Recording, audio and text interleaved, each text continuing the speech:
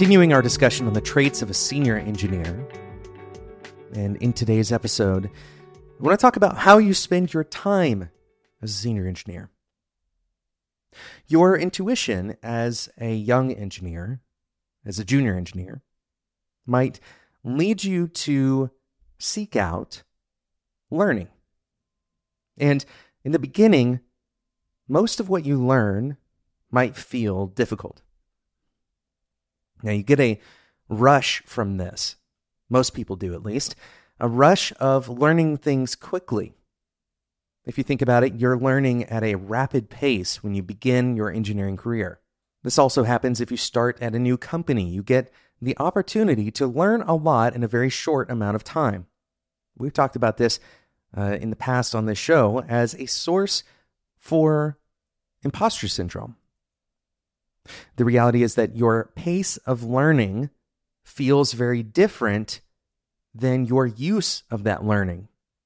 The analogy we made in the past is acceleration versus velocity.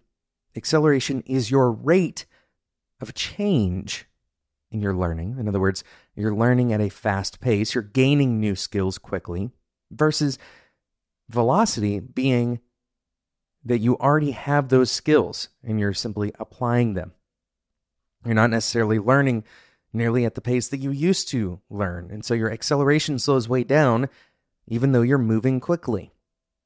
But in this early phase of your career, that learning is also tied to difficulty. In other words, you begin to succeed, you're given some kind of reward for doing difficult things. So let's think about this thoroughly here for a second. Early in our careers, we are given a reward for doing difficult things, and so we're trained, whether consciously or unconsciously, that doing difficult things is worthy, it's reward worthy. And we replace reward worthy in our minds, we do a quick substitution for valuable. This is also compounded by the fact that most of pop culture rewards things that are difficult to do. This is especially true in things like sports. People who are extraordinarily talented have to work very hard, and that is very difficult. And so we attach some value to doing hard things. But there's a critical error in our thinking. And this is one of the traits of a senior engineer. They learn what this error was. They learn that difficult does not directly equate to valuable. A more formal representation of this might sound like this.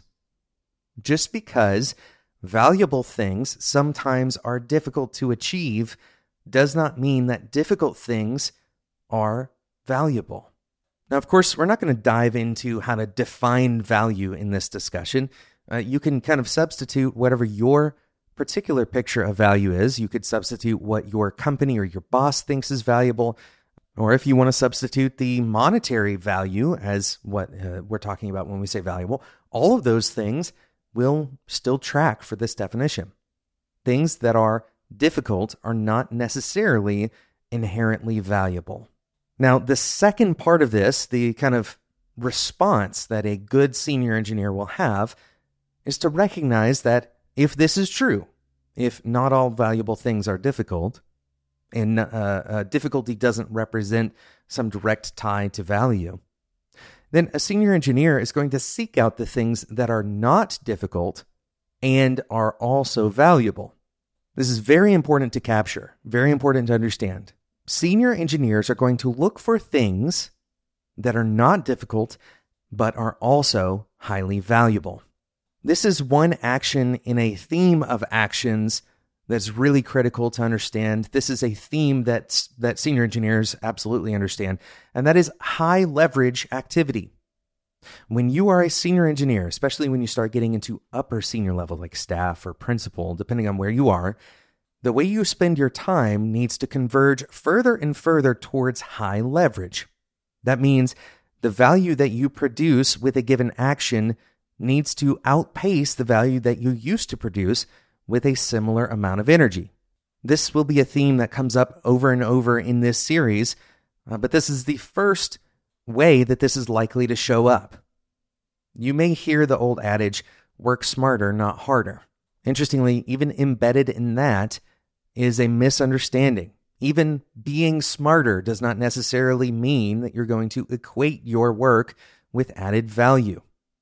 The important thing here is to recognize that value does not care about your intentions. It doesn't care about your capabilities.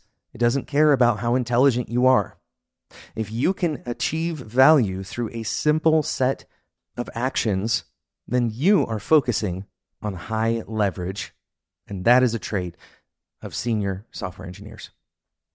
Thanks so much for listening to today's episode of Developer Tea. If you enjoyed this episode, if you want to carry the discussion further, we've been having a great discussion, for example, on the merits of coding while in flow state. There is some good disagreement happening in the Discord community on whether or not that is actually a valuable state to be in while you're coding.